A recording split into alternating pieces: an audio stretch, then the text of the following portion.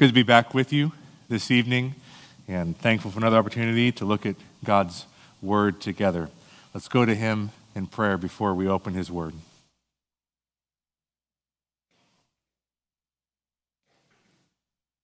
Father, we are grateful for this time of year in which we can reflect on the coming of your Son, Jesus Christ. We thank you that He came to die for sinners like us. And we are amazed at the incredible gift that you've given to us in your Son. We're also thankful for the gift that you've given to us in your Word. And we ask that as we now look at it together, that we would come with the reverence and awe that your Word requires. We pray this in your Son, Jesus' name. Amen. When you start a new job, usually one of the first things you want to know is what the expectations are. What am I actually supposed to be doing? If you start a job and after a couple weeks, someone comes to you and they say, you're not really doing what we hoped you would do. And you said, well, no one ever told me what I'm supposed to do. You might be a little frustrated. Now, what about in the church? What's your role in the church? What's your job description? And I want to look at a passage that perhaps gives us the clearest answer to what your job description is within the church. And that's in Ephesians chapter 4. Let me invite you to take your Bibles and open up to Ephesians chapter 4.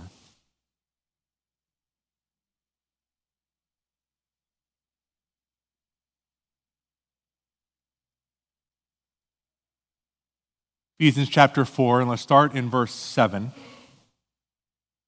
But grace was given to each one of us according to the measure of Christ's gift. So here we see that Christ gave gifts to all believers in the church. Notice that again, grace was given to each one of us. And so if you are saved, you have been gifted by Jesus Christ. And he's given you the gift in his wisdom, according to his plan, according to the measure of Christ's gift. And so you have the exact gift that Jesus Christ wants you to have for this church. If you say, well, I'm not sure that I have the right gift, you're saying, I think maybe Christ made a mistake. You say, well, I would never say Christ made a mistake. I say, then great, don't say he did. Don't say you don't have the right gift. Recognize he has gifted you in exactly the way he wants you. And in verse 11, we find an additional description of some particular gifted individuals that Christ has given to the church. He gave the apostles, the prophets, the evangelists, the shepherds, and teachers. And we won't take a lot of time with the first two apostles and prophets. I'll simply note that earlier in this epistle, in chapter 2 and verse 20, Paul points out that these were foundational gifts, that Christ is building on the foundation of the apostles and prophets. And so these are no longer around today. When we think about evangelists, probably the clearest example in the scripture is of Philip.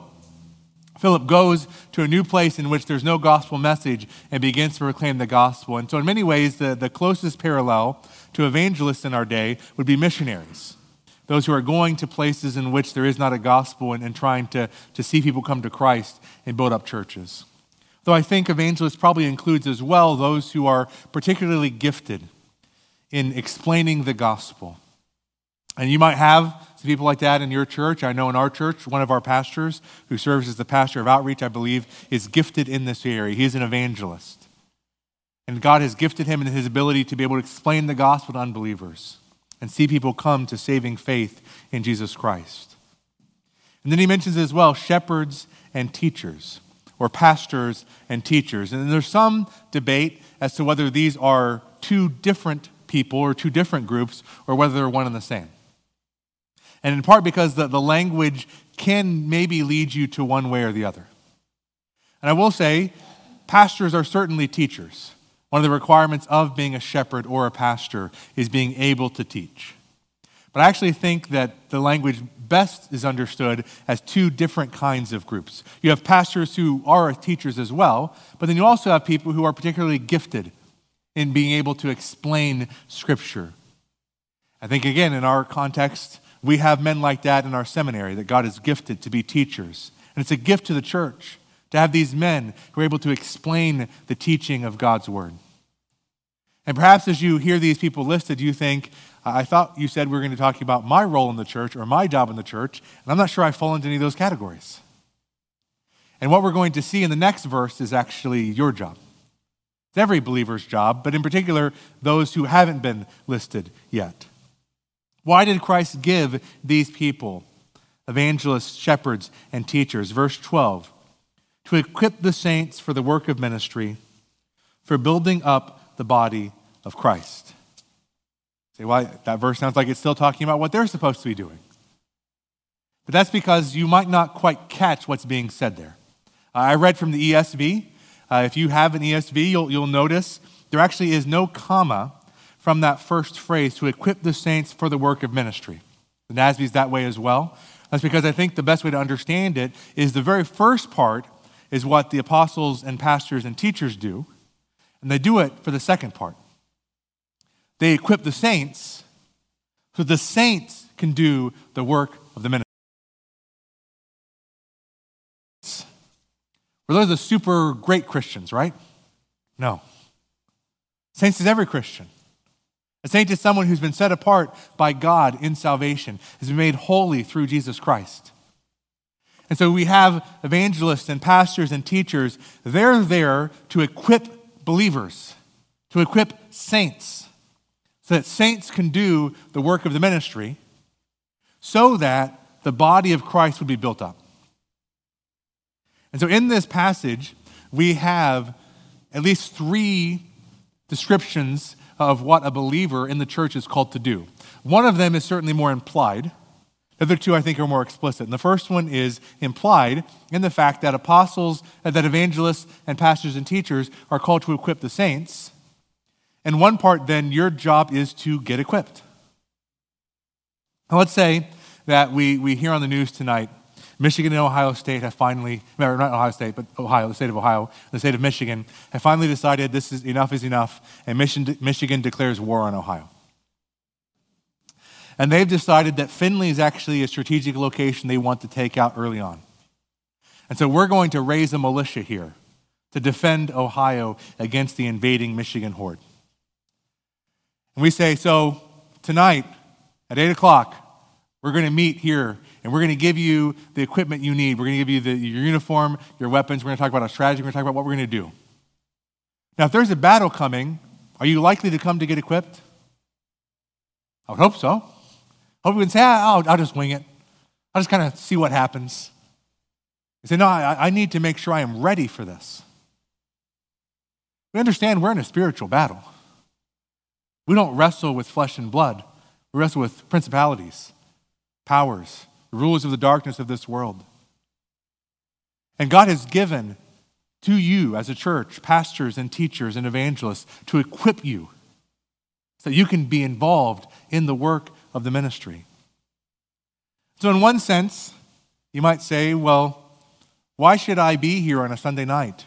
Or why should I stick around on Sunday morning after the morning service to go to a Sunday school class, or perhaps come to a midweek service, or if your church has some type of retreat going on, or camps that you have. Why should I be involved in those kinds of things? Small group Bible studies.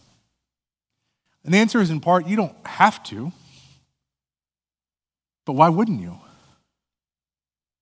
These are opportunities in which the leadership of the church has decided we want to have this so that we might better teach you and train you and equip you. You'd say, well, why wouldn't I come to these things? Why wouldn't I show up? So that I might have the necessary training and tools that I need so that I can then do my next part of my job. So that I could do the work of ministry. So that I could serve. And unfortunately, in the American context, we keep falling back onto the idea of the professionalization of ministry. We think ministers are professionals. We pay people to do ministry for us. Just like you might pay your electrician, or you might pay someone to keep your yard taken care of. You say, this is someone who knows what they're doing, And so we're going to pay them to do this work. And that way I don't have to worry about it. And so I pay the pastor so the pastor can do the ministry. But that's not how God set things up.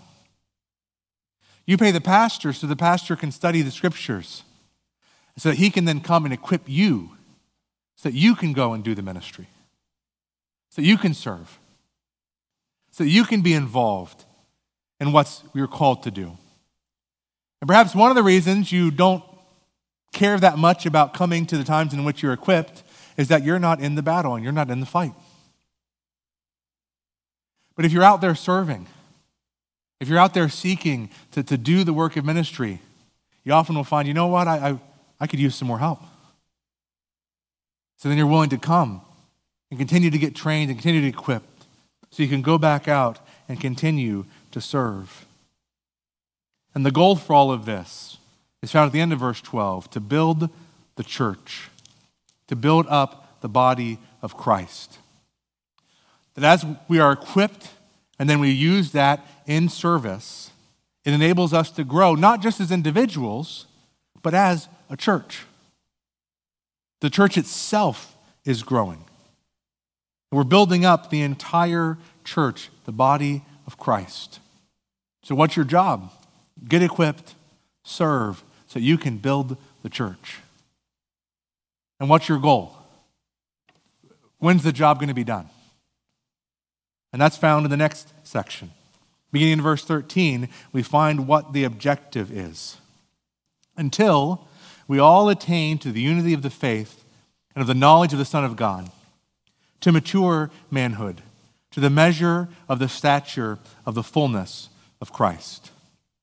First of all, the unity of the faith. There's quite a few people in this room. I guess there's even more people in your church. And maybe you've heard this before. People say, if we were to ask people what you think, we get as many different answers as people in this room. So how on earth are we ever going to have the unity of faith? How are we ever going to believe the same things? And the answer is, well, if we're all trying to match our beliefs up with what God has said. That we will become more and more united in our faith when our faith more and more closely matches up with what God's word says. And so we're working on this so that we might have our minds unified around the truth of his word and not our own thoughts, not our own opinions. And then secondly, we have the unity of the knowledge of the Son of God. Why did you come to church today? Perhaps you say, well, I have a lot of friends here and I enjoy being able to see them and catching up with them. I say, well, I'm glad that you have friends in this church. But that's probably not a great reason for you to come here each Sunday. Say, well, I come here because I really love the music ministry of our church. I'm thankful for the songs that we sing. I'm thankful for the musicians and their skill in putting this together, and the choir and the work they put into this. And it's such a blessing to me to be able to enjoy this music. And I'd say I think that's probably true in this church. But again, probably not the best reason to come here. Say, well, I come because usually there's a good speaker. Usually there's someone who is interesting, they make me think, they challenge, and I really am thankful to have that. And again, hopefully that's true, but probably not the best reason. So why are you here today? Why would you come next Sunday? In a sense, the answer is because this is a place where I come to know Christ more. This is a place in which I get a better understanding of who Christ is, and I get this through the church. It's amazing. Look back at chapter 3 and verse 18. 3:18. That we may have strength to comprehend with all the saints what is the breadth and length and height and depth, and to know the love of Christ that surpasses knowledge. Why does he say that we would comprehend with all the saints? Because there's a sense in which we cannot understand God's love without seeing it within the context of the body of Christ. That if we just think about me and Christ, I will not gain the kind of appreciation I can for God's love as I see it worked out within the body of Christ. One example from this for me, I don't know what your church does, but the week of Thanksgiving, our church, instead of our midweek prayer service, we have a time of testimony and thanksgiving and praise to God. And as this year, as I stood there and I heard many of our church talk about ways in which God had demonstrated his faithfulness to them over this last year through very difficult times, I was able to learn more about God's love and faithfulness. That I understand who Christ is better as I gather with his people and interact within the body of Christ. And so why are you here? I hope because you want to know and love God more. You want the knowledge of Christ, the knowledge of the Son of God. And until third, we reach mature manhood. There's a lot of things we could probably talk about as we think about maturity. One aspect I want to highlight is I think one of the things that we recognize in maturity is the ability to take initiative to act for yourself. When children are little, you constantly have to remind them of certain things and do certain things for them. Hey, did you wash your hands after you use the bathroom? Did you put your plate away? Don't eat your food with your fingers. Sometimes you even have to help them eat their food because they're not able to do that. But there comes a point in time in which you kind of expect not to have to say that anymore. That if you were to come over to our house and my wife was having to remind me of these things, you'd think something was wrong with me. Because that's not what mature people act like. Within the church, I think maturity demonstrates itself when we no longer are sitting back and waiting for someone to tell us what to do. To tell us, hey, this is how you need to serve in the church. But we're looking for opportunities and we're stepping up. We're scanning and we're thinking, what needs to be done? Let me step in and do it. We're not children sitting back waiting for someone to come along and say, hey, why don't you do this?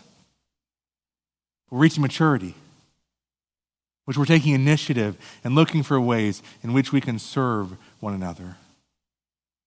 And ultimately, what we're striving for is Christ-likeness until we attain to the measure of the stature of the fullness of Christ.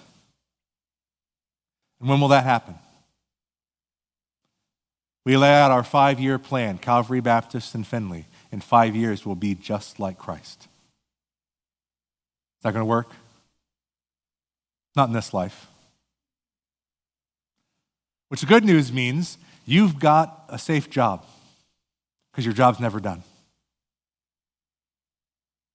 You're constantly continuing to work, constantly being equipped, constantly serving, constantly trying to build up the body of Christ.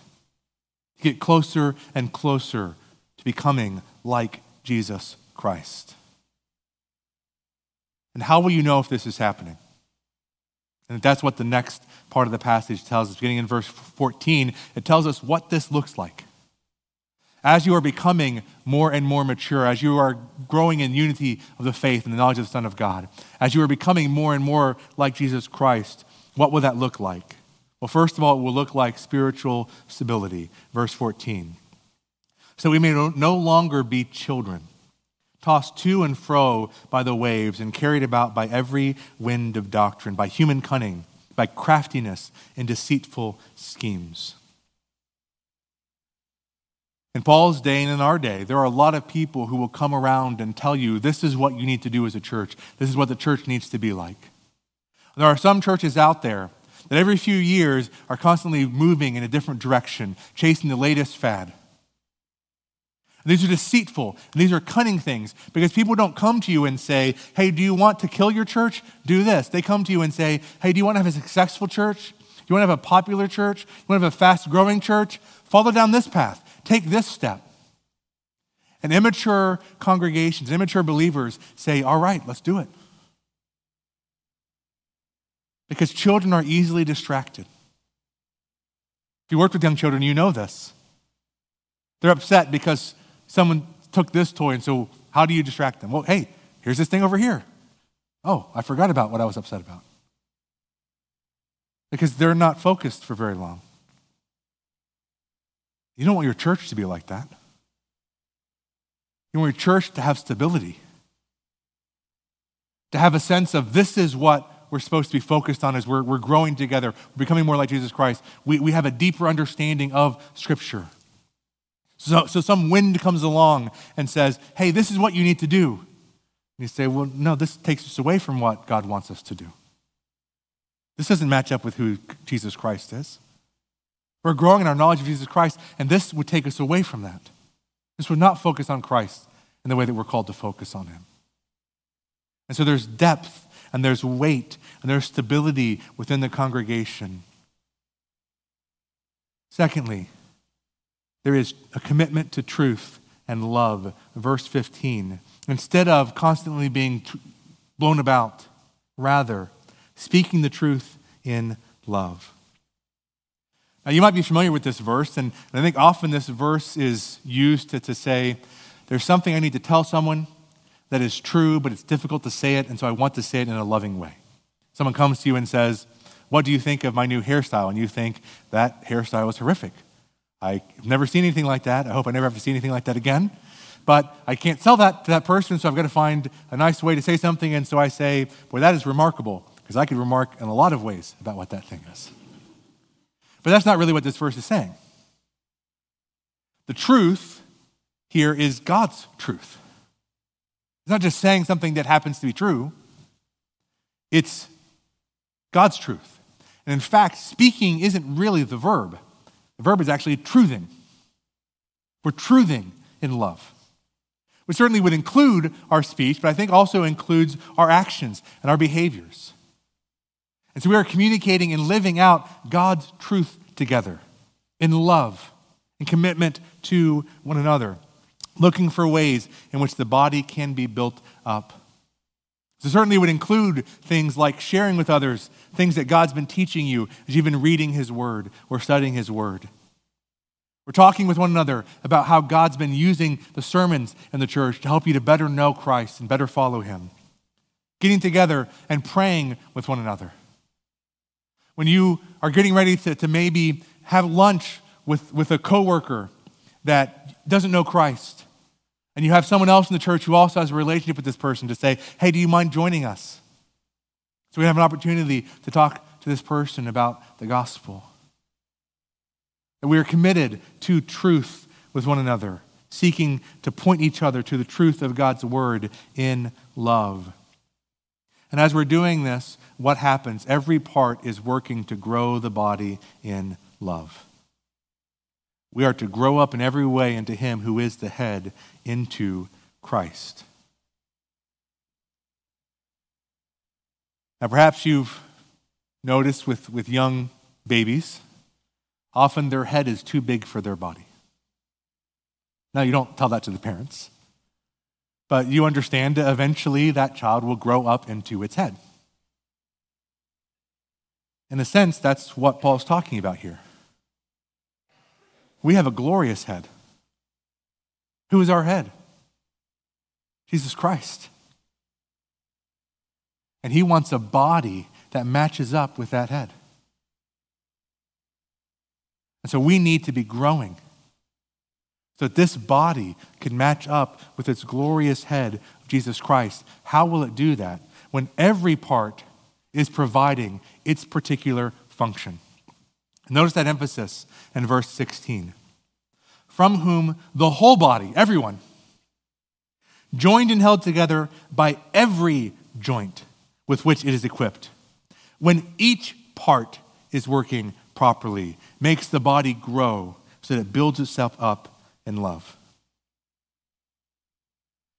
Now you probably know that 73% of statistics are made up on the spot. But I've heard often said that in churches, generally 80% of the ministry is done by 20% of the members. And I think there's probably some truth to that. I don't know your church. Maybe you're better than that. But I wonder, are you 100% of the members? Because that's the goal. The goal is every part, every joint. doing what God has gifted and tasked it to do. And within our own bodies, when certain parts don't work, does the body shut down? Not usually. Other parts begin to compensate for it. My wife's a physical therapist, and she's pointed out to me before that when you have an injury on one part of your body, often if you don't get it taken care of, you end up getting an injury in another part of your body. Why? Because something else is trying to compensate and it's not meant to work that way. So within the church, if 50% of the people aren't doing what they're supposed to do, can the church function? It can limp along. But you're setting yourself up for even greater problems because those 50% aren't meant to do 100% of the work.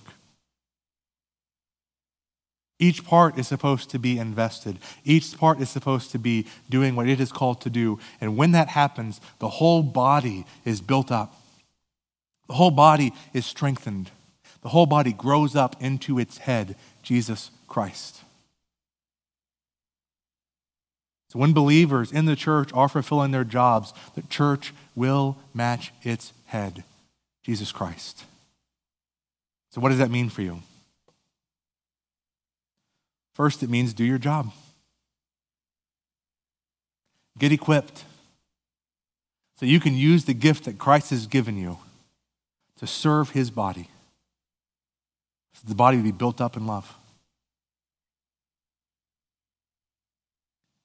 And understand, this doesn't mean I have a title in the church. I am Sunday school teacher or children's church worker or choir member or greeter. Those are all great ways to serve. But you don't need any of those titles to serve in this church. You just need to look for ways in which people need to be encouraged and helped. Look for ways in which Christ has gifted you so that you might minister to others. And it might mean you know someone, that their marriage right now, they're struggling. And so you say, hey, why don't you come over to our house? Let's pray together and let's talk through some issues. You say, I don't know that I'd be comfortable doing that. And you say, you know what? Why don't you bring your kids over to our house so you can go to talk to someone else who I think might better serve you?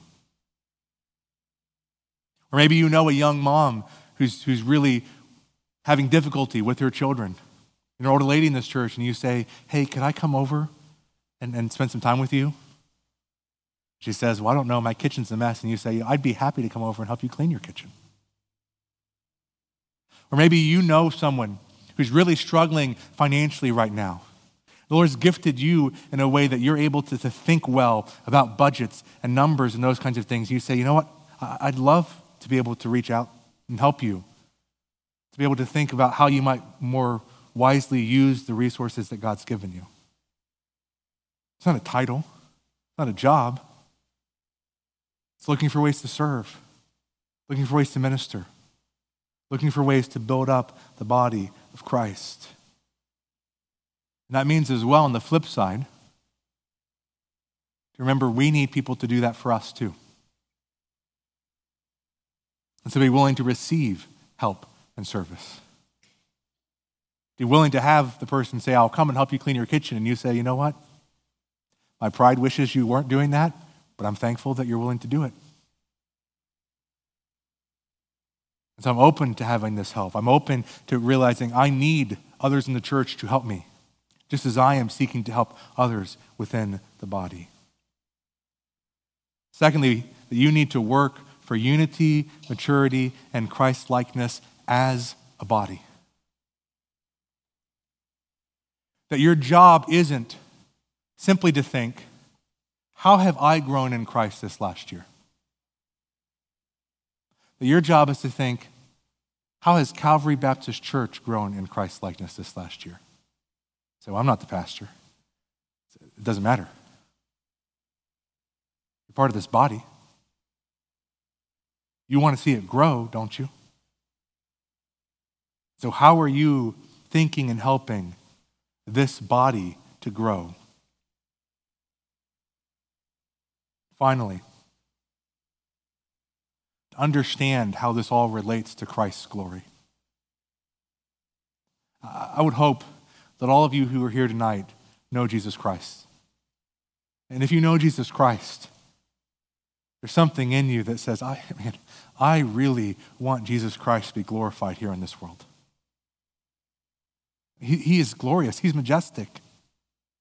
I love this Christmas season because people begin to talk about him, and these songs we sing emphasize how great he is. I wish more people understood how glorious Jesus Christ is. You say, well, are they going to see it in your life? Well, I hope in some ways. But my life falls so far short of what Jesus is really like. If their best understanding of who Jesus is through my life, it's not going to be a great picture. And certainly you should be trying to grow in that, but it's always going to fall short. Because your life by itself is not meant to help people to understand on this earth exactly who Jesus Christ is. You're not his body. The church is his body. And so how will people best know Jesus Christ and best see his glory? In the church. That as others are able to demonstrate Christ's gifts that you don't have, to demonstrate his graces and his glories that isn't demonstrated in your life. That people will best see Jesus Christ through a church that is doing what it's been called to do in this passage. And so if you say, there is nothing more I want in this world than for Jesus Christ to be glorified, and there is nothing more important you should be doing in this world than your job within the church, that Jesus Christ would receive glory. Let's pray.